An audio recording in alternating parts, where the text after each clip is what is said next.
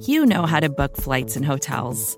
All you're missing is a tool to help you plan that unbelievable travel experience. That's why you need Viator. Book guided tours, excursions, and more in one place. There are over 300,000 travel experiences to choose from, so you can find something for everyone. And Viator offers free cancellation and 24/7 customer support for worry-free travel. Download the Viator app now and use code Viator10 for 10% off your first booking in the app. Find travel experiences for you. Do more with Viator.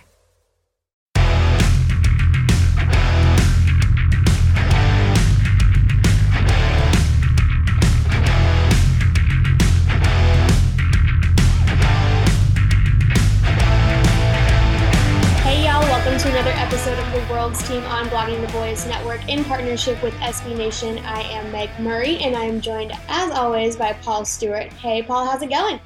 Pretty good. I am absolutely freezing my butt right now here in Scotland, but everything's all good. But just to kind of add the fun to the show today, we've got my fellow UK Cowboys, Mike Poland. How we doing, man? Yes, good to be back. As I always say when I see your guys' show coming out, I always say, here it is, it's dropped again with my two favorite people. So how can I decline to come and talk to my two favorite people? We appreciate that so much. So like for me, I always talk to Mike pretty much nearly on a regular basis now. So to me, it's just like, hey, how you doing, man? Nice seeing you again. It's only like about a couple of hours ago we were talking. So yeah, what's funny is I probably talk to you more than I do my wife. That's a good sound. Do we need to be worried about that, or? Well, she does say my other wife, which usually means either Jamie or Paul. Yeah. I would say it's more Jamie then, if that's the case of his wife. Yeah, that's true. Y'all are wild. But you do a show called UK Cowboys that everyone can catch on YouTube, correct? Yes. And what did y'all talk about this week? There was some really fun things that happened on Monday night. Mm-hmm. Yeah, I mean, we did. You did the post game show, didn't you? On Tuesday, I was up to my eyeballs in it because it's a short week. But yeah. I mean, so I was on the pre-game, so the post game show with Brian and Graham and Lauren, and also joined yourself on Thursday for the pre-game show for this game against San Francisco. So it's been quite a busy week. But, it always is when it's short. Yeah, tell me about it, dude. Tell me about it.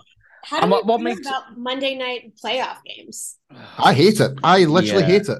Like, it's stupid. It was kind of nice to, have that time to recover, but then the fact that you have to turn around on a short week in the playoffs is really detrimental, I think. See, that's one reason I don't like it. Right? The other reason is if you're outside of the States, it's absolute nightmare logistically to try and watch the game. Like me and Mike and everybody guys and there's guys from Italy like tuning in and stuff like that. Germany, like they're more far hours ahead, so they were watching the game up till 6 o'clock in the morning.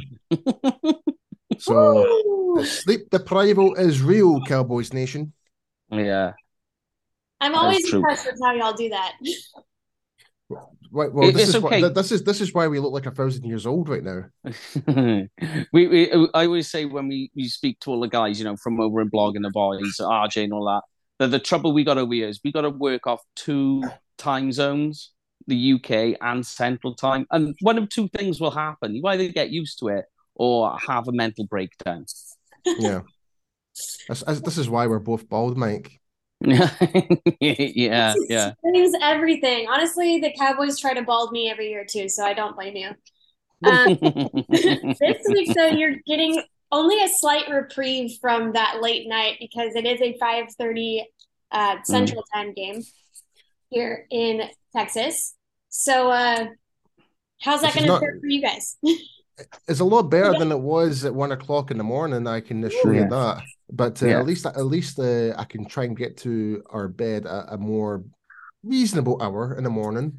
Yeah, you're looking at about 2:30, isn't you, roughly? Max, yeah, 2:30 maximum, I would say. Yeah. That's doable. That's usually what time I'm up to doing stuff anyway.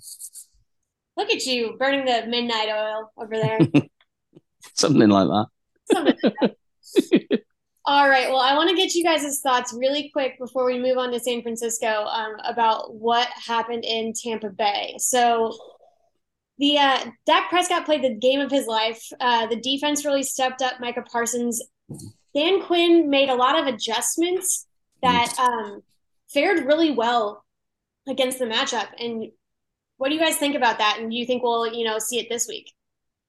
I thought that you just kind of mentioned in regards to the defense. I think with the important pieces coming up with Jonathan Hankins and LVE in particular was an actual fundamental part of that success in that game defensively.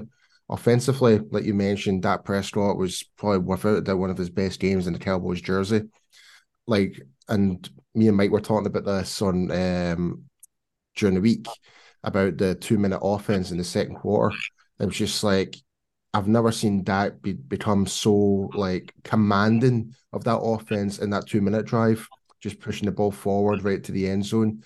But yeah, I'm just absolutely, I just hope we can keep, and this is the word we've been saying all season, is like, if we can be consistent from that game onwards and putting out performances like that, I don't see any reason why not we cannot reach to the Super Bowl if that's the case. Yeah, definitely. I mean, like you were saying, Meg, like the things that Dan Quinn did in that game was it's borderline genius. Like one of the things I was saying, and I don't know what you think, right, Meg? I think he knew all along that the whole thing with the regular season towards the end, the last quarter of the season where Anthony Brown's out and we're seeing Nahshon Wright, we're seeing Boston Fat out there, they're bringing in Xavier Mukuamu. Rhodes and yeah. But I think all along he knew he was going to play DaRon Bland outside and Mukuamu from the slot and hid that away. He didn't want to show his hand. And you've seen the effects of that in that game where, all right, Trayvon Diggs, but look, he's against Mike Evans. That's already a tough gig. But the rest of what the rest was going on there was absolute genius. And you've got the likes of unsung heroes put in there, like Chauncey Golston, who had an absolute stormer, and Osa Odighizuwa. Just the way that they were being used and manipulated around the field was just that was genius play, what he did. Yeah, I mean, given the fact that he knows Kyle Shanahan pretty well, yeah, I'm really interested. I think I'm going to be like on pins and needles until that inactives list comes out to see like if he does something even more different. I mean, John Machota was talking to Dak Prescott, I believe yesterday, and they'd asked him like, "Do you like have all this crazy stuff up your sleeve, and do you have more?" And he's like, "There's like 3 or 4 plays that we have not implemented yet that I look forward to using." And I was like, that's exciting. Yeah, I mean, like because look, you're saying about how Dan Quinn manipulated the defense to do what he did. I mean, you got to look at the other side. Kellen Moore called a perfect game too. The play calling was outstanding. Yeah, we do have a hard time giving Kellen Moore his flowers these days. So this time we will do that, and I hope that he carries that over. I think he was pretty masterful in that play calling. Didn't do anything cute, didn't do anything crazy, just a good, solid offensive plan. So, agree. Yeah. Yeah, I mean, I think after this season, that's just one of those things where you hope for the best with him. And he's proven that he's capable of greatness. So let's just hope he keeps it up. But this week, we do see the San Francisco 49ers. How do you guys feel about that matchup? I'm actually feeling a lot more confident than I should be, to be honest. Like, we need to kind of, like, don't get me wrong, Nick Bosa and stuff like that, they're still fantastic players. I'm not particularly sold on the whole Brock Purdy. Like, he's not really played a defense like Dallas yet. True. Like, and all the teams he's beat, like some of the games have been very closely tied, like closely tied with Seattle during the regular season, almost got beat by the Raiders, stuff like that. So there's a lot of factors behind that as well. And I think also it's like the way, if we, like I kind of mentioned before when it comes to Dallas, like if we can actually, I'm more worried about ourselves rather than San Francisco. Like, we are our worst own enemy.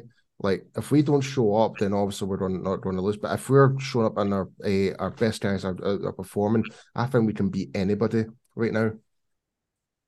How are you feeling about it? Yeah, here's the simple bit I put, and I'll answer your question with a question, mate.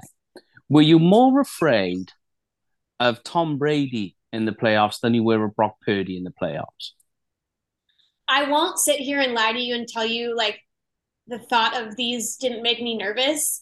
But at this point, it's like a little bit out of your control. And if you're going to be the team that makes it to the Super Bowl, then you have to play like anybody and everybody. You have to be prepared for that. So it doesn't really matter to me at this point.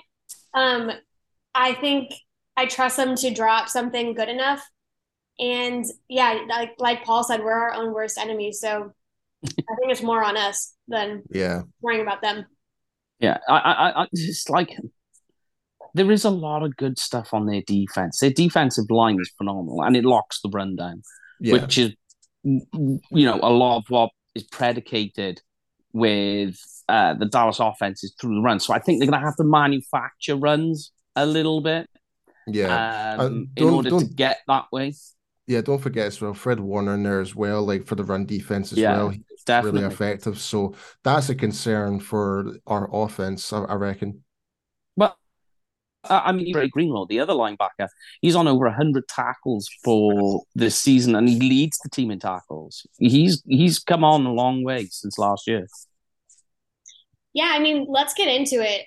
We'll do a little compare and contrast of the offenses, and then we'll head into the defenses because Mike Poland is a wonderful writer and gets us all together for us every week, comparing and contrasting both sides. So you can always check his articles out at bloggingboys.com. Be sure to give him all the clicks and check that out. But let's start with the quarterbacks. We have Dak Prescott versus Brock Purdy.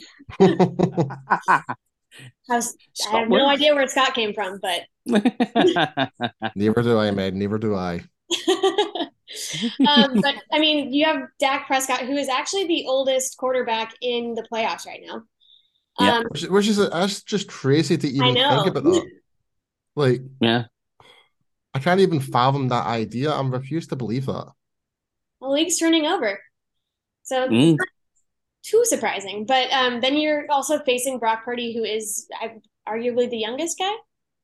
I believe so. I believe so. Yeah. I mean, he's the rookie, right? So he has to be the youngest. Yeah, he's also Mr. Irrelevant as well. Yes, Mr. Irrelevant, which means he was the last pick of the draft in that 6th round. So what do you guys think about seeing these two, run the offenses? Mike, do you want to go first this time? We'll do I can go first since he wrote this. Yeah. Well, what I said is that the way the San Francisco 49ers team is built, especially on offense, it's not a quarterback-reliant team. Yeah. Basically, the best way to put it is the way I said it, is they are the Georgia of NFL when you look at it. And like they have a good offensive line, but the big part is they have a lot of positionless players on the offense that they can move around. So you can have Deebo Samuel on the outside and move to the backfield and play running back. What do you do with Trayvon Diggs in that instance? You can have Christian McCaffrey in the backfield, move to the slot. Kyle Juszczyk, you can have him put out wide from the slot. Like, how do you cover these guys? And by doing that, you're always constantly moving players out of position, especially if you're playing from base, because you're going to have somebody like the likes of LVE finding himself trying to cover Christian McCaffrey from the slot, which is going to look nasty. But it's how they do it. It's how they manipulate those players around, because it's practically positionless football. But by doing that, it means that you're not quarterback reliant in order to get the offense moving. So the way I said it is, for the Cowboys, Dak is your truck for the offense. If he's not moving, the offense stalls.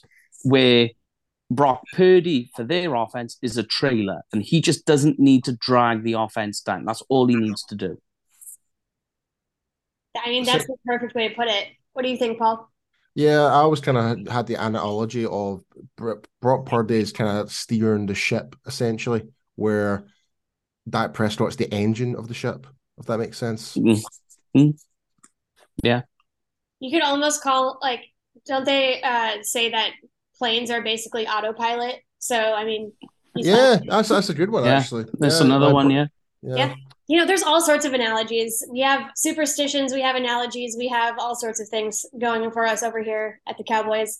How do you guys think after that game last week, Dak Prescott had the game of his life?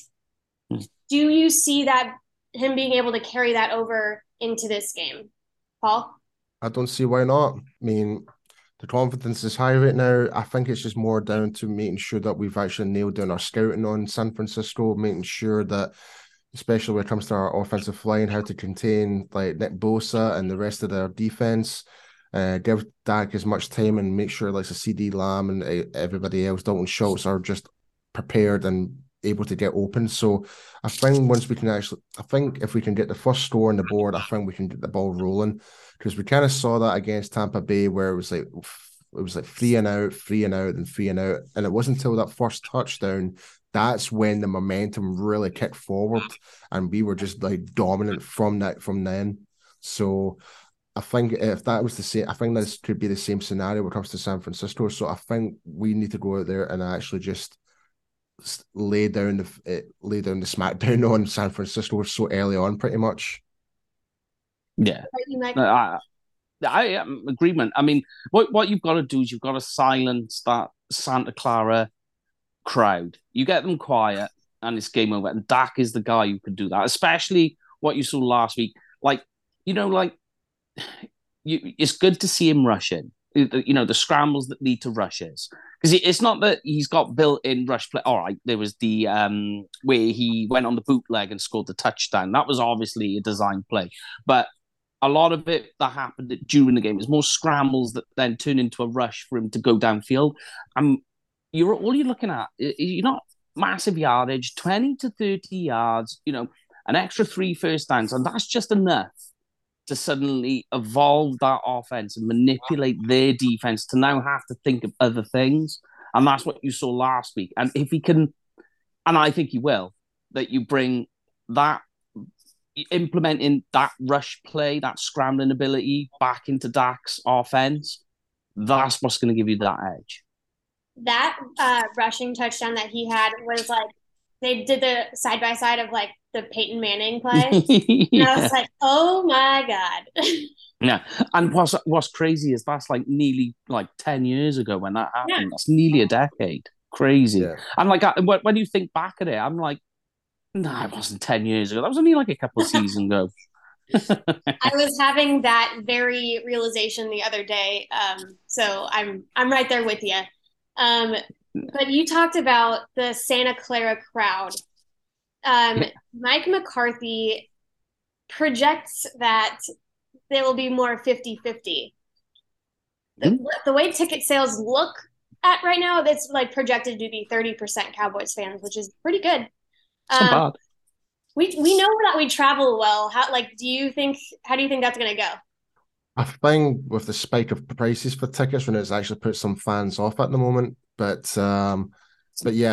we've got like J Tuck. He's going to the game. We know he's going to go there. He's going to give it absolutely lose his vocal cords when he's there at the game, like he did last week. So yeah, but yeah, I think as you mentioned, Cowboys Nation always shows up on away games. They always turn up, and honestly, it's not just like any game that me and yourself, Meg, have been to games. It's just like it is literally a takeover, and doesn't matter where you go. There's just Cowboys fans everywhere. So it would not surprise me.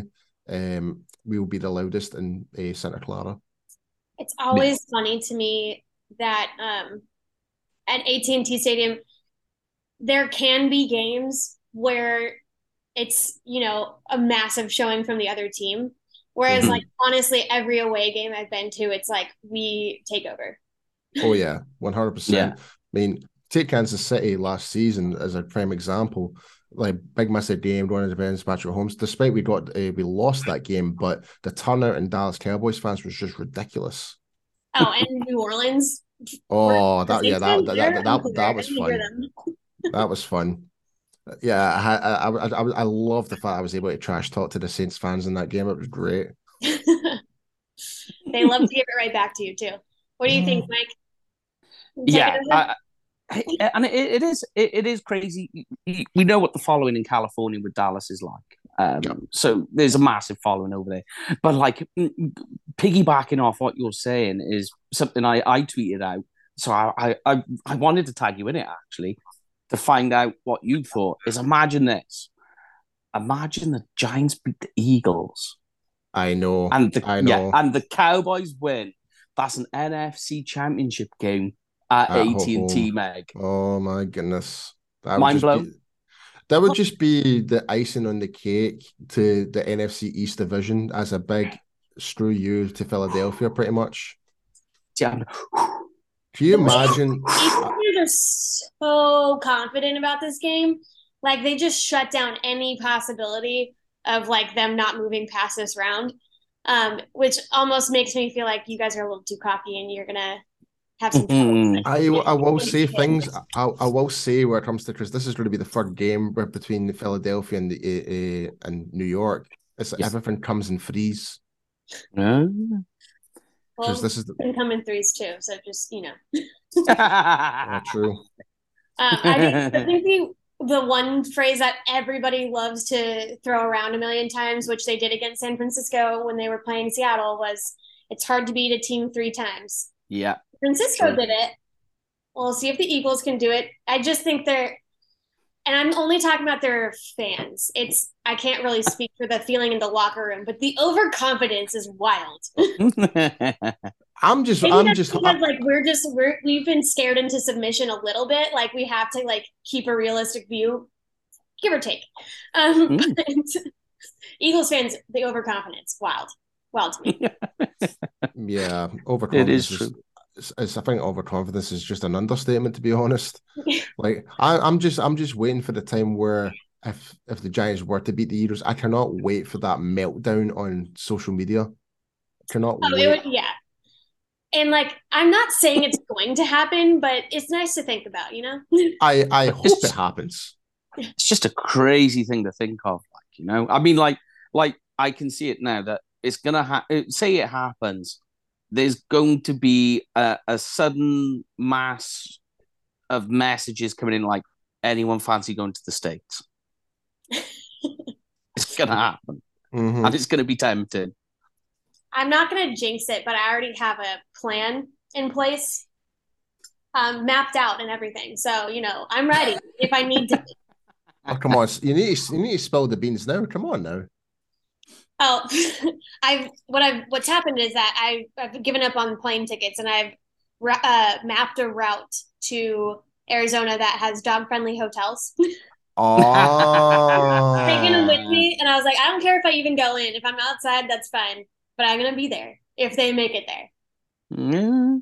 Last year I bought a ticket to LA, and that was dumb. So I was like, you know what?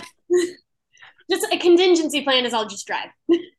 Yeah. But you do not want to be trying to drive in LA, especially during the Super Bowl.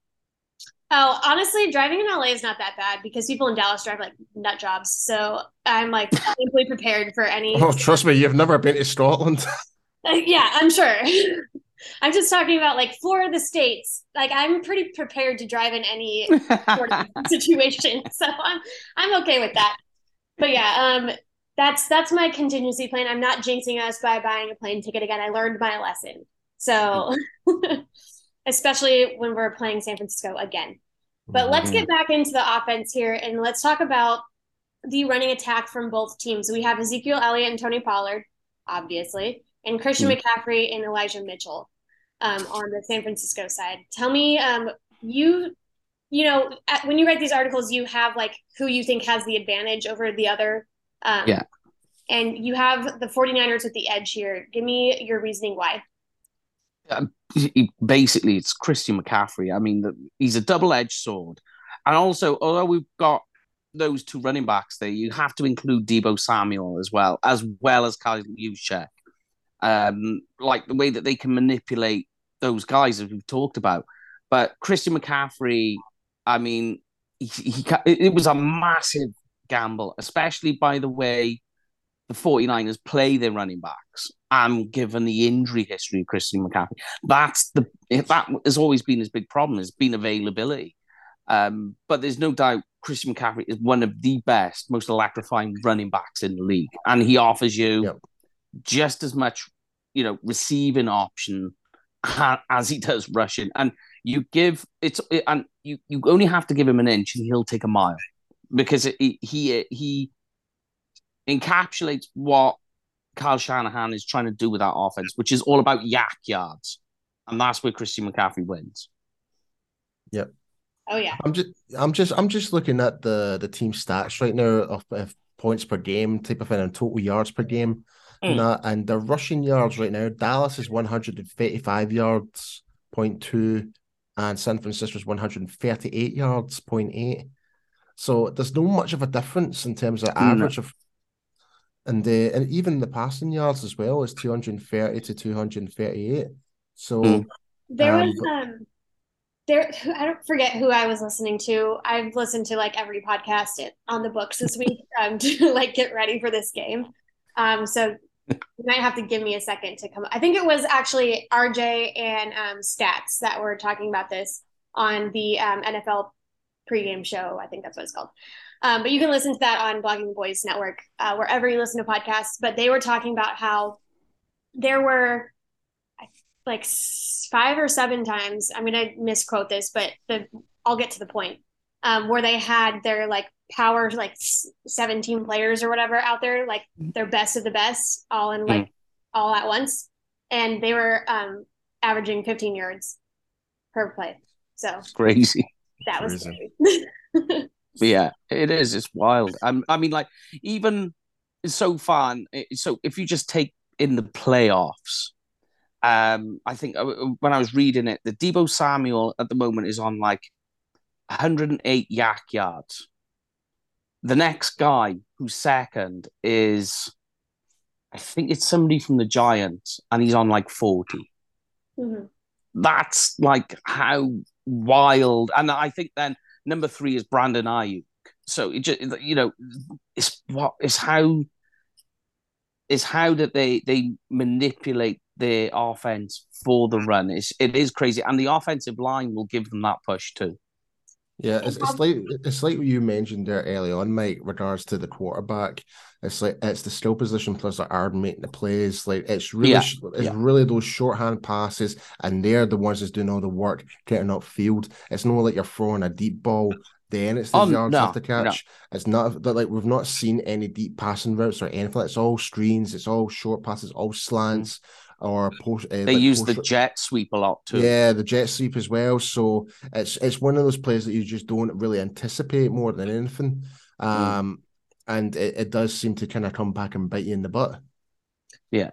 Yeah, and obviously Christian McCaffrey and Elijah Mitchell, everyone on that offense is pretty high powered. But do you give any credit to their O-line being able to like help them out there? Or Yeah, you got to. I mean, in a way, I'm kind of on the fence with that one, Mike, to be honest, because when you think about it, short passes, there's not enough. It's the short passes, though. You need to get the ball out quickly. So, I mean, if it was a different scenario, if the quarterback was throwing deep balls at the time, then you need to give your quarterback more time. No, I agree. Yeah, especially in pass protection certainly, but in reference to the run. Oh, for the run, I totally agree with you in that one for sure. Yeah, like especially the tackles. The 2 tackles are exceptionally good at getting forward, getting their hands on, and pushing them backwards. I mean, there's highlight clips throughout the season of the tackles pushing defensive linemen into their own end zone. And they're playing from like the 5-yard line. Within trying to score a touchdown, and you watch these guys fly backwards. I can't remember which game it was, and it's phenomenal. The inside guys can be a little susceptible to issues trying to get set on run blocking, but their tackles both of them phenomenal at doing it. Yeah, I mean, so let's talk about Tony and Ezekiel Elliott here. I feel like they've utilized them pretty well, last game. I think the focus was definitely on letting Dak sling it a little bit, but you know, they didn't really hold you back in any way. So that was helpful. They moved you along. How do you think they're going to fare against that D line? And do you think the O line is good enough or holding up good enough to give them some gaps? Right, so I'm just glad that Tyler Biadasz is back because that's going to help our run game by tenfold. And me and Mike were kind of talking about this earlier. It's like obviously the edge is going to be the hardest part to kind of penetrate with like Bosa there and stuff like that. But I think that in terms of the success rate to actually run the ball on San Francisco, which was like 65%, was going through the A gap.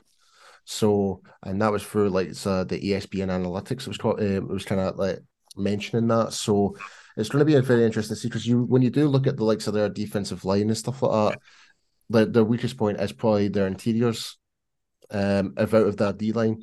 So but you do have like Fred Warner who can run down to hit those gaps as well. So, I think it's going to be, yeah, I think it's going to be a tough day in the office. Is it going to be a better performance from last year's playoff game? I would say so. The way how we've been playing right now.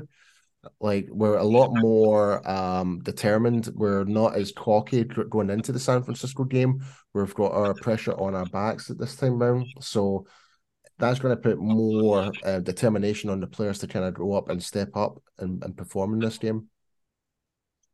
Yeah, I mean, I think this week a lot of the focus when the players have been asked about this upcoming game and this matchup is they want to get revenge from last year. Like they're hungry to rectify their mistakes.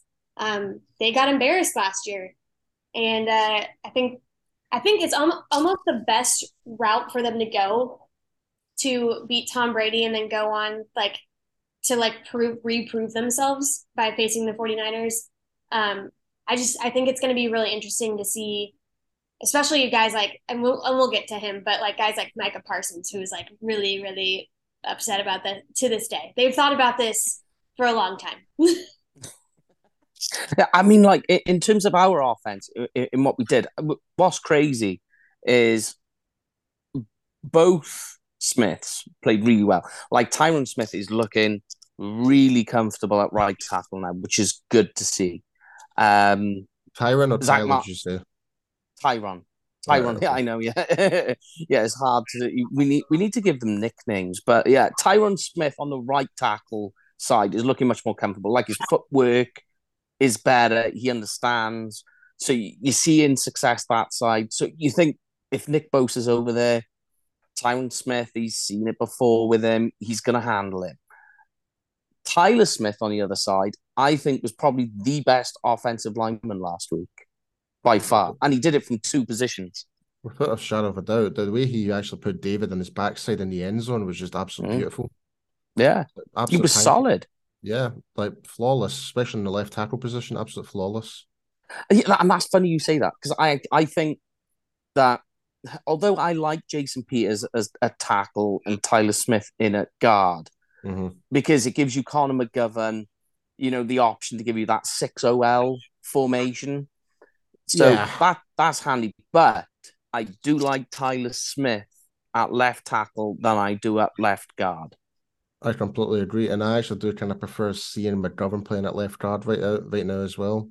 Yeah, like, he was solid. Yeah, like I keep saying this religiously all season that like the more McGovern plays in the one position, the better he gets.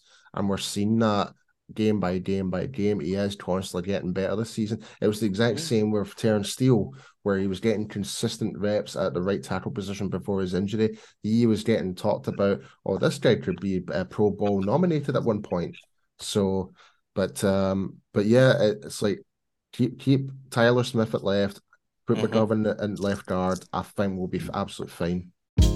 Hey, this is Scott Galloway, author, professor, entrepreneur, and most importantly, host of the Prop G podcast. We got a special series running on right now called The Future of Work, where I answer all your questions on, surprise, the future of work. Questions including, what are we missing when we work remotely? Or how do we handle work-life balance when a major opportunity comes knocking?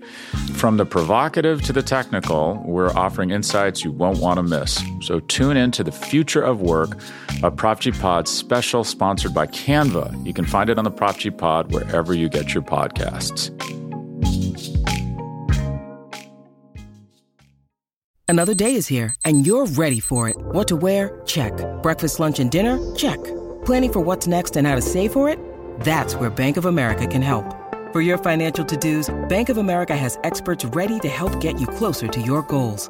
Get started at one of our local financial centers or 24/7 in our mobile banking app. Find a location near you at bankofamerica.com/talktous. What would you like the power to do? Mobile banking requires downloading the app and is only available for select devices. Message and data rates may apply. Bank of America N.A., member FDIC. This will easily be Tyler Smith's biggest challenge yet. Yeah, without a doubt. Without a doubt. I mean, Nick Bosa's got 18 and a half sacks this year, so he's got a big task ahead of him.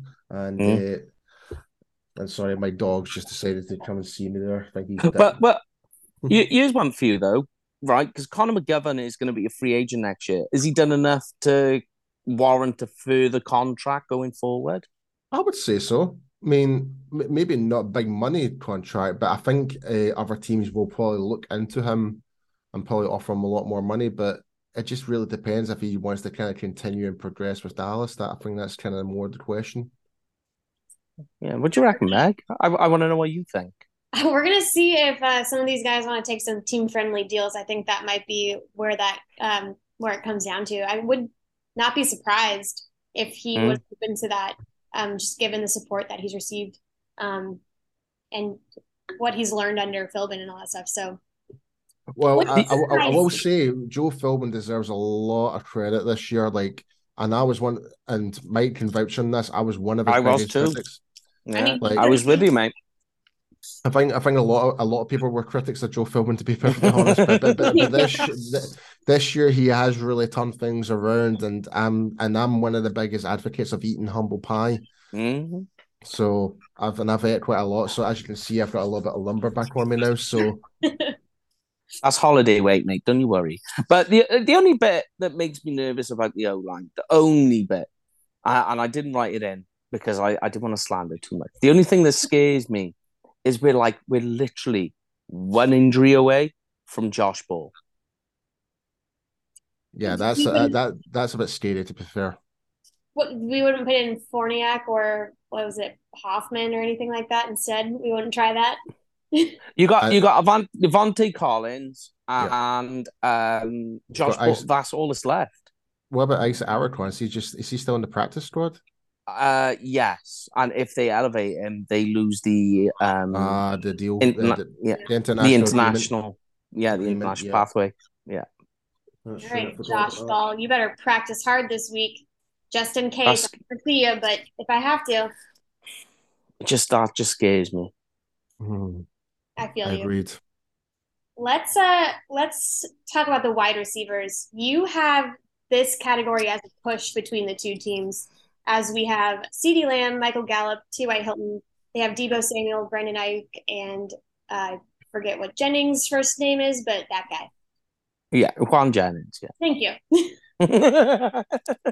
Yeah, but he may not play because I know he's been cropping up on the practice report. So, not there.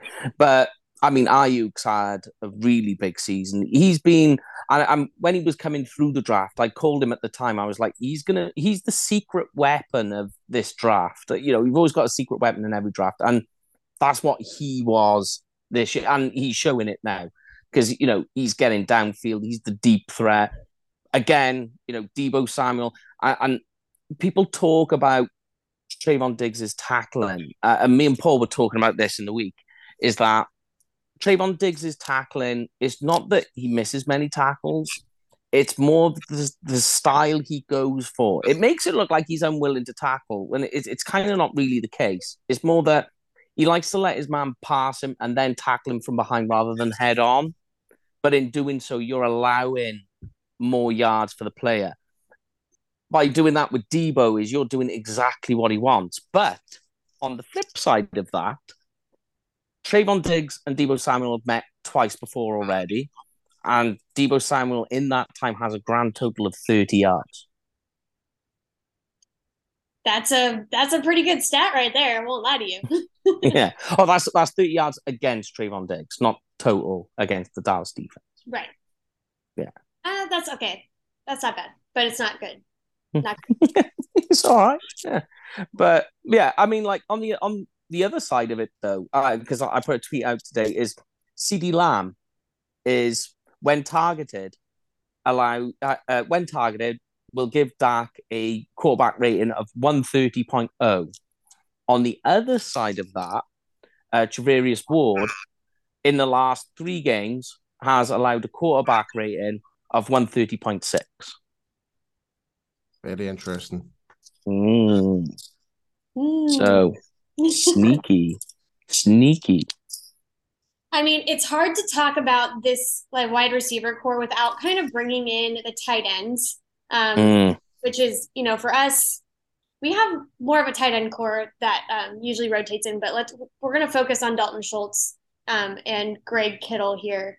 Dalton Schultz had quite a game against Tampa Bay, but George Kittle's pretty dang good. Yeah. You have the advantage as George Kittle with the 49ers. So tell me about George. Go on, Paul. Do you want to go? Yeah, anybody.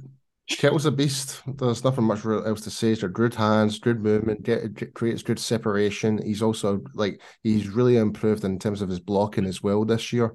And since obviously, what year was it you got injured? Was it last year you got injured? Yes, because he missed the first 2 weeks of the season. That's right. So, but ever since then, he's just came leaps and bounds, and he's really became such a more polished player overall as a tight end.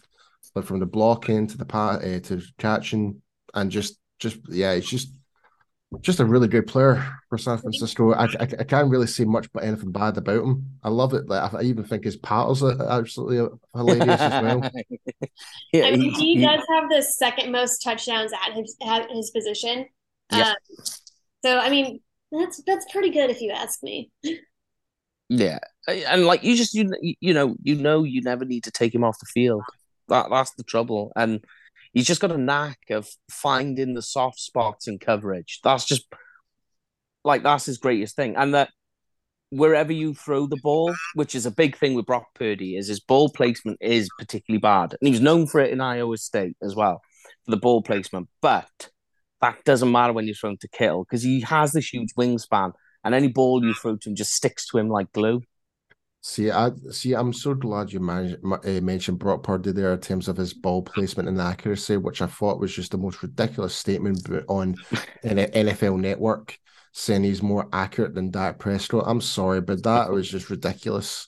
They were just trying to get you to tweet at them. That's all. Yeah. Don't fall for it. Yep. They're full of crap. Smoking mirrors. Putting him at 12, like Dak Prescott at 12, that was just to rile people up too. Like when we all fell for it. So, Yeah. They know what they're doing. But Dalton Schultz, we've long said he is Dak Prescott's safety blanket. There are games when, they are able to limit his impact. Who do you think would be able to do that? And do you think they will be successful this week? Oh, yes. Go on, man. I think this game, it's going to be a much more tougher test. Like we're up against a Fred Warner who can drop back into coverage as well.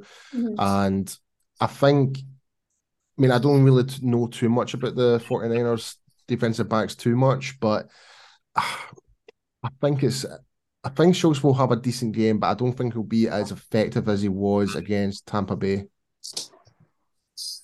Yeah, I agree with you. This is more of a game because the San Francisco defense on the defensive backside, they are, I think, 5th worst in passing defense in the last 3 games, which includes the wild card game. And all you've got to do is you just go back and watch the Seahawks wide receivers last week going off. I think, what was it? I think they allowed somewhere in the range of 288 passing yards, I believe.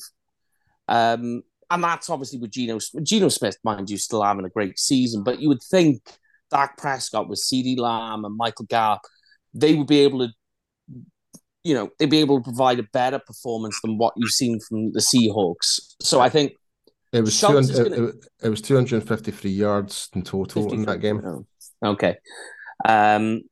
So I mean that's a lot of leakage there that you think our group would be able to capitalize on a bit more. I think maybe not so much Dalton Schultz, because I think he's going to be needed down close to the line to try and bully some guys around for Zeke and Tony to make some movement. But there's nothing to say in 12-man formations, Jake Ferguson can't break a big one. I love a bit of Jake Ferguson. I think if we're in 12-man formation, I think he could be that go-to guy rather than Dalton. Yeah, I agree. Yeah. Well, moving on to the defense. That's where I get super excited about this matchup. Because I would deign to say that we have the advantage there, even though they have the defensive player of the year. Yeah, I think overall on the defensive line, they're probably right. Okay, let's do it this way. That the San Francisco 49ers defensive line have played extremely well all season, but the Cowboys defensive line, especially last week, like the inside defensive linemen, are all of a sudden stepping up their game, and it seems to be all happening at the right time. With, like you mentioned earlier, with Osa and Chauncey Golston, Dorrance Armstrong is coming back in waves. Nothing's changed with Tank. He's Tank is Tank. But it all seems to be coming together at the right time for these guys. That all of a sudden, like, they're performing when we needed them to the most. Yeah, and we definitely need them the most right now. Oh yeah, that's true.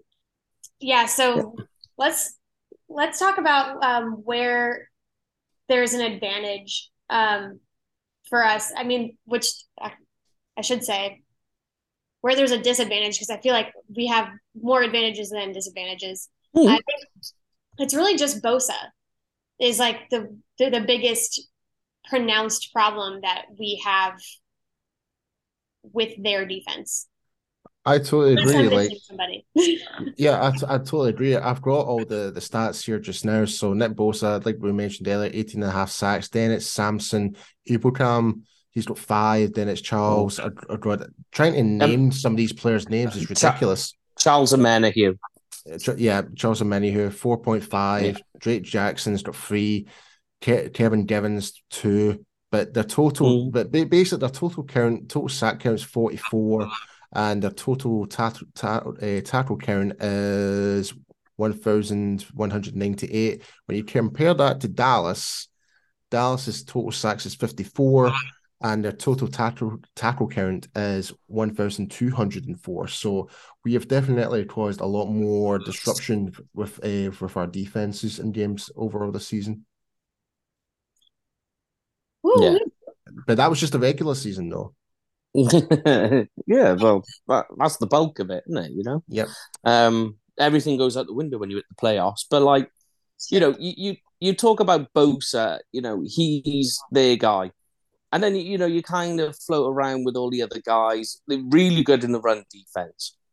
But it's kind of like, I think what you can talk about Fred Warner and Greenlaw as well. But I just think the Cowboys linebacker core, because they've only got those 2 really, but the Cowboys have got, we'll put Parsons in the linebacker core, although he's pretty much a pass rusher now. LVE is just absolutely, he's done. It's been fantastic this year. Yeah. To me, he's been one of the comeback players this season in a way. Yeah. I've put in my take was that I don't think there is a single player on this roster who's a free agent next season who's more priority to get a long-term deal than LVE. I totally agree. He's number one. I totally agree. Like, over would Tony love that. Pollard, Brett Maher, all of them. The stingers don't give you any pause. What's that? Sorry. The stingers and injuries don't give you any pause. I mean, it wasn't. They didn't say that's what it was for his last injury. Just that he done something. I know what you're saying. Yeah. That the history is a concern, but it hasn't. It wasn't a problem last year, and it wasn't really a problem this year. So you want to hope that that's put into the past. But the good thing is they know his medical history, they know his past, and they know what they're dealing with. So LVE's in safe hands. He knows medically and psychologically, he's in safe hands with this Cowboys medical staff. But also, this medical staff know exactly what they're dealing with and what what they've got with him. So you would think there's that, like, the double-edged sword in order to keep him and maintain his health. Also, just to add on top of that as well, Mike, it's like if, for example, he was to try and test free agency, he would probably be a bit more apprehensive, going to another team with a different medical staff and stuff like that, who really don't know all their history and stuff like that. He might get paid more money, but I would say he'd be more thinking that it's my health more at risk because they don't really necessarily know all the extents of what I've been through. Am I better be in safe hands staying in Dallas? Yeah. He does always try to find a way to keep the guys that he really wants. And yeah, like Stephen Jones always says, we like our guys. Yeah. Sorry, Meg, I had to say it. But I mean, but think about this, right? If you're going to play Micah Parsons more as an edge rusher, which I think is the way it's going, they're going to bulk him up in the offseason. He's going to stay there a bit more. If LVE does shift, that means our linebacker core consists of Damone Clark, and that's it. That's wild. That's what you're going with. Because I don't know what's going to happen with Jabril Cox. Yeah. He's inactive. Same as Neville Gallimore. I mean, I can see him being inactive again this week, which puts the final nail in the coffin. Yeah, which pains me to even think I know, man. I know. Because he's one of my favourite guys right now, but he's just not been able to kind of perform this season, unfortunately. Yeah. I mean, like, if you're into the playoffs and you're inactive, and then because there's nothing Neville Gallimore can do for you against this 49ers in this game. You can't put him out and leave John Hankins out, because John Hankins is massive. There's another guy right behind LVE. He's a free agent. He's coming back next year for me. Yep, that's an yep, definitely. That was a great pickup, honestly. Do you think it was right? Do you think there's any chance that they just try to bring in any bigger bodies than they had last week, or do you think they keep that set of guys that they had last week? Like, is there a chance that they would tap in like Bohanna or even more if they were feeling frisky? I don't know. I know what you're saying. Yeah. Do you take Bohanna out for Watkins? But Watkins had a really good game last week. So if I'm Dan Quinn, I'm going to give you the benefit of the doubt. You played really well last week. Let's see if you can do it again, because he was significant. He was good in what he did. Yeah. I mean, it was really impressive, just like how he manipulated it, like the safety play and all that stuff was really fun to see. And I mean, we've said this multiple times, but like, he knows Kyle Shanahan, he knows that offense, and I trust him to put something together. But we'll see. I was just curious about the big bodies, considering, I know where you're going. Yeah. I normally I would agree with you, but I just think that Carlos Watkins last week showed you enough that he deserves to play another game, basically. And the good thing is like, if anything, if Dan Quinn's unsure on how to manipulate his defense this week, the New Orleans Saints have shown you the blueprint where you keep your personnel where they are. Do not move with them, is what the Saints did. So when they were moving it, like we said, positionless football thing, moving players around, the Saints just stood there and went, no, we're not moving our guys. That's how they need to do it.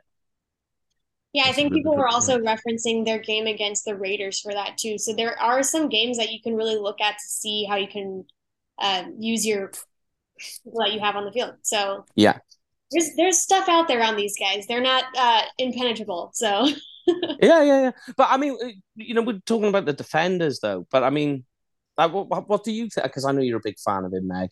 Well, how do you feel the Jabril Cox situation's gone down?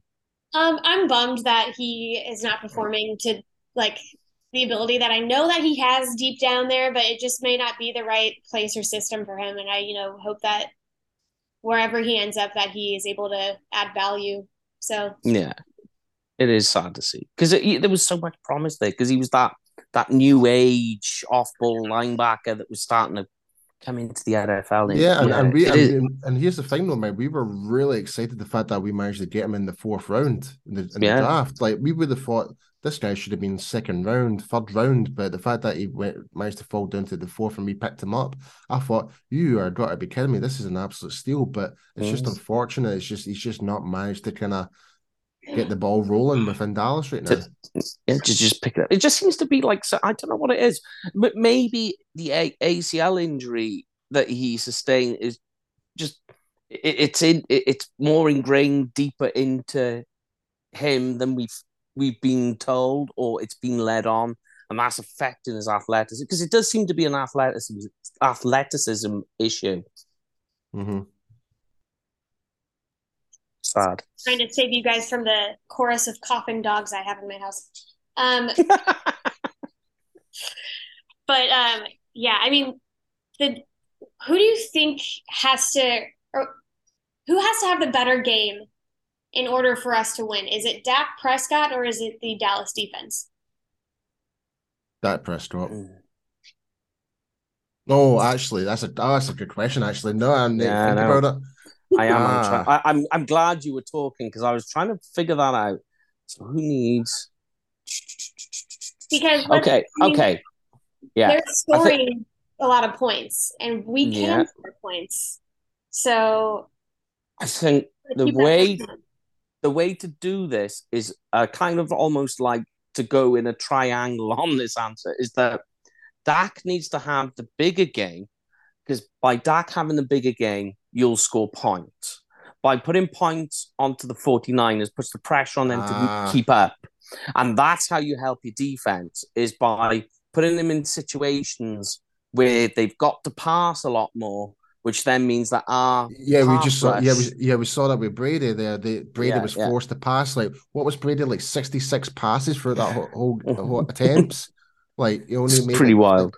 Made like just over half of his percentage in those throws. So, and that was just because I think if that was the same scenario against San Francisco, I think if we can force Purdy to make the more longer throws, then I think that could be actually more to the advantage to just pile the pressure on him, and that will be based on Dak putting points on the board. So I think that's what I think that's where we need to answer the question. To answer that question, Dak has the bigger game because it's almost the reverse of what it was at the start of the season, that your offense will help your defense by making the 49ers one-dimensional.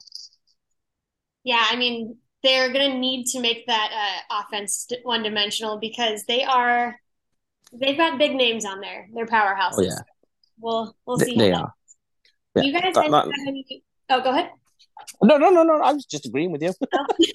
I will say though, that like San Francisco, they are not a team that's known for going the deep routes.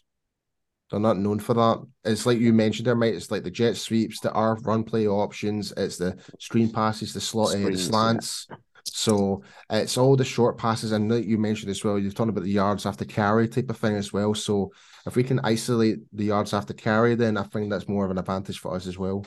Yeah, it's the yak. Yak is what they're all about. Yes, that's everyone's favorite word right now. And we love it. It's fun. But, okay, give me your bold predictions for this game. Like, pick a player, either side of the ball. What are they going to do for us? How are we going to win this game? And what's your score prediction? Brett Maher is not going to miss a field goal or a... There we go. He was 6 for 6 the other day there in the wind in Dallas.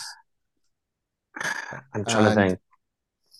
But yeah, I'm stuck with Brett. To talk about your point a little bit there, Paul. And the weather's going to be nice. I think everyone's been talking about that all week, about like what's the weather going to be like in Santa Clara. There is, potential for there to be a little bit of a soggy field, but it's going to be like 70 degrees. That's okay. That's nice. That's pretty decent. During the day. So at nighttime it'll cool off a little bit, but like not enough to be worried about. Yeah, it's nothing it's not like Buffalo temperatures or anything like that. Yeah, they'll just have to, check out the field from the day prior. That's when it's going to rain a little bit, but should be good. So as long as it's not grass. You don't mind it being damp as long as it's not slippery, because that's going to affect your pass rush and obviously wide receivers. And everything but else. and everything. Yeah, it affects everything. Yeah. I think for did you give your score prediction, Paul? No, I haven't. So, sorry, mate. Sorry. You're good. That's all right. It's all right. So originally I was going to say 31-24, but I'm actually feeling pretty confident in Dak. And I'm feeling pretty confident with the Cowboys defense. I'm actually going to add an extra 10 points with the Cowboys being 41-24. I love it. I love extreme confidence. Confidence is high. Stand over there. Oh, no. Just kidding. No.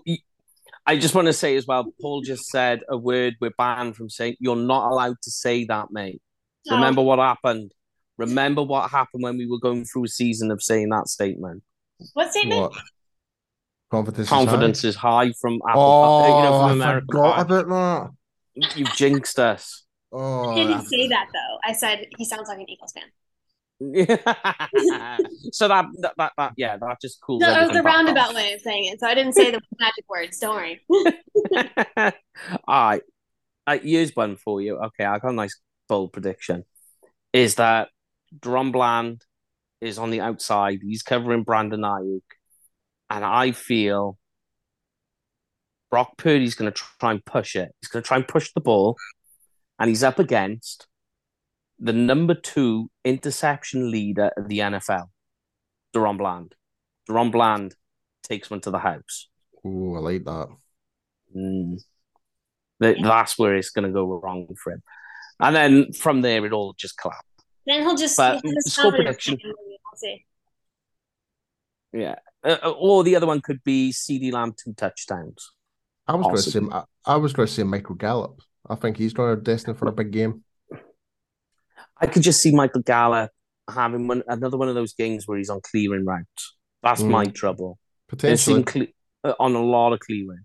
But score prediction, I gave it into David for his article on Blogging and Boys, and I've said that the Cowboys will run with it and then they'll drop 8 later in the game, and that makes the scoreline look a bit confuddled. It's going to be Cowboys 21, 49ers 17, but the scoreline really give the game justice. All right. Mine is Dak Prescott gets 4 touchdowns again. There we go. There we go. It. And one of them is going to be running again. That's my bold prediction for you right there. I like it. I do like that. Is that then a design run he scores it on, or is it a scramble rush? Scramble, baby. Scrambled eggs. I like it. Yeah, he's smart. He's going to see something and he's going to scramble out to the side. We're going to love it. I'll freak out. I'll probably scream. And then I will tag you. Yeah. For score prediction, I'm looking at 31-21. So you're not far off my original prediction. You're not far off from that. But I'm sticking by. I'm telling you, I'm feeling a lot more like I don't know if it's just me, but I tend to think San Francisco is maybe potentially a little bit of a fraud. I know it sounds horrible to say that, because look at the teams they've beat this year. Right. When you really look at the records and stuff like that, they've only beat 2 teams with winning records or something like that. Right? They've lost to Kansas, which is obviously, but they've struggled against the Las Vegas. They struggled against Seattle during the regular season. They struggled against, lost to the Saints. I mean, what else? I think the point that people do bring that up quite a lot when they're talking about the 49ers, and it's fair to bring up. And then the rebuttal that always happens is the teams that they beat by a lot. Yeah, So it's hard to ignore that when you're talking about it too. And that's it's just true. probably this as simple as we really don't know what that team is. We know they have a high powered offense, and they have a good defense, but they haven't been, tested enough, against a good defense. So that'll be this week. Yeah. Sorry, I tell a lie. They've lost to Don't Atlanta. lie. Yeah, I tell a lie. They lost to Chicago, lost to Denver, lost to Atlanta, and lost to Kansas City. They won against New Orleans. I do apologize. Yeah. But the Saints showed you how to beat them on defense. Yeah. They were stuffing them up. Yes, that is correct.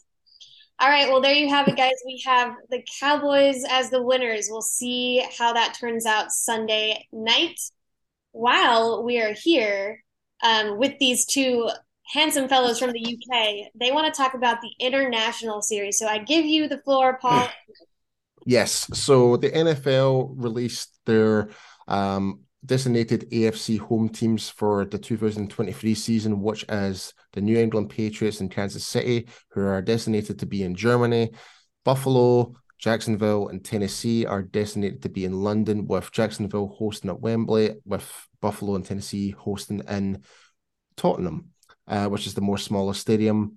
But looking at the potential opponents based on the 2023 opponent's schedule, the only team that the Cowboys are up against in those on the road is against Buffalo.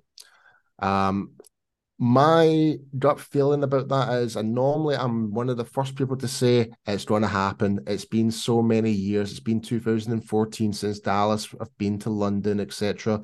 I am not feeling that confident about it, not one bit. The reason I say that because it is against Buffalo.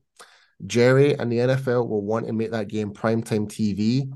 That's not going to happen during London time hours, like especially a late night game. And for the fans attending to the game, for of public transport, etc., it makes no sense. So I don't think Dallas are going to be coming to London anytime soon. No. But in terms of my predictions for the games for next year, I think it's going to be Las Vegas versus Buffalo, Baltimore versus Jacksonville, Indianapolis versus Tennessee, and for the Germany games, I've got Washington versus New England and Philadelphia versus Kansas City. Because that big game could be the new start, because obviously they're opening up the new Frankfurt spot in Germany. Yeah. So there's one in Munich and there's one in Frankfurt. So what way to kind of introduce a big game with Philadelphia versus Kansas City? Yeah, that could be fun for them. You guys, all sorts of fans go to those games. So just because the Cowboys aren't going doesn't mean that you can't. It'll be fun. They always have a good time out there. I see Mike there all the time. Oh yeah. I mean, like I go to the games regardless of who's playing. Sometimes doesn't turn out to be a very good day, but still it's American football. I'm just going to absorb it.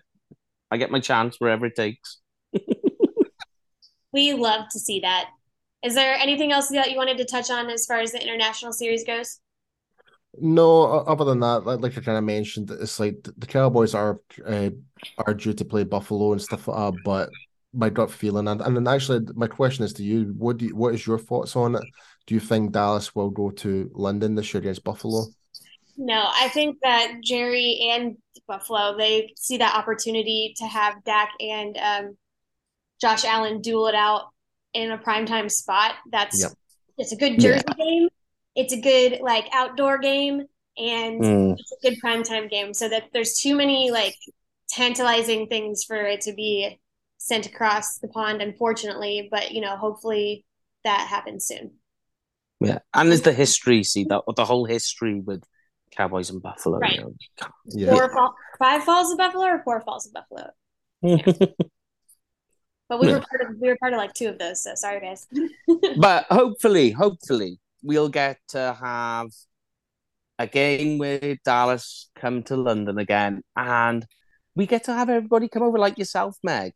Yeah. And we'll go for all those for a few ales and whiskies. I will say though, Mike, I think the more likely scenario will be Dallas will be hosting in Mexico. rather than come to London first. That's their place. See, that's the. Yeah, because that's part of the NFL international marketing agreement. Because as you can see, because every team designated in the NFL have a designated kind of country type of thing, and Dallas is Mexico, so it makes perfect sense to be when it's the NFC teams hosting again. It's more likely to be either next year or 2026, where Dallas would host in Mexico. But on the other side of that, you will be getting me and Paul over to you guys. And it's going to look like Thanksgiving. It's going to be like Thanksgiving, isn't it, Paul? Oh, yeah. So we'll have to get Meg to cook up a turkey. I can do that. Really? Happy days. I think my family's going to try to get an RV spot next year for that game. This year it was just like torrential downpour, so it didn't really make too much sense. But, we'll have some stuff to serve up for you guys. Woohoo. We'll be happy to have you. And I'm excited for, not to get too ahead of ourselves, but I am excited for the actual schedule to get released so I can start planning some trips, because those away games are interesting. Yeah, I think the good thing about the Thanksgiving game one is when the Thanksgiving game is going to be. So we're kind of guaranteed, at least we know what time of year we're going. So we're already planning that. So yeah, guys, it's going to be a massive international takeover for Thanksgiving next season, because we've been talking to the other fan groups across the world, from Canada to Germany, and the guys from Spain as well. Italy. So Italy as well. So we're trying to get an overall international takeover for Dallas. We even told Derek Eagleton about it. He's quite interested. Oh yeah, of course. Yeah, he's already coming up with stuff to do for that. His mind never stops working, let's be honest. Well, one thing I will say is we want to try and host a night while we're over there. And Jamie's come up with a good idea. So I'm going to ask you now, Meg, so everybody knows at home, how good are you at line dancing to country music? What? Not good at all. You are as well, Paul, by the way. Oh, no. No. Doing like a floor over two or something. I'm just picturing Jamie trying to line dance with a pint in his hand. Oh God. Oh, they do lessons at Billy Bob's and Cowboys, I think. So I think for one, you'd be good to go. Yeah. Oh, yeah. Get your boots on. We've seen Jamie try to dance, so it's epic. It's magical. Just give him that he's doing amazing. Yeah, the best way to describe it is, like the scene from Friends where Phoebe's running through the park. Oh yeah. There you go. That's Jamie dancing. Okay. You know what? I'm sure it'll go great, and we'll all remember it forever. Oh yeah, yes. Plenty of beer and whiskey, so don't worry about that. Oh yeah.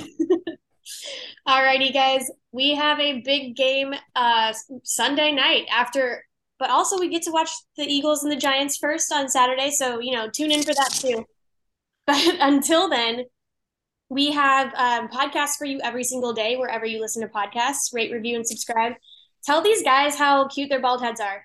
And you can also read anything that that Mike Poland has for you on bloggingtheboys.com. He always is a well of knowledge, and he's going to have that defensive article out for you today so we can compare all those guys. Mike, where can everyone follow you? Either at UK Cowboys or at Kenfig Cowboy with 2 Ks, or at Blogging the Boys, which is more important. Of course. Where I get to be with amazing people like yourselves. What about you, Paul? Where can everyone follow you at? Yeah, guys, you can follow me at IamPstew on Instagram and Twitter. And I am at Meg Murray with 4 R's on Instagram and Twitter. And we are excited to watch this game with you. And go Cowboys. Can I get a go Cowboys from all of you? I'm going to say Dallas forever. There we go. For never. Yes. I'll give you a how about them Cowboys? There we go. We're ready, y'all.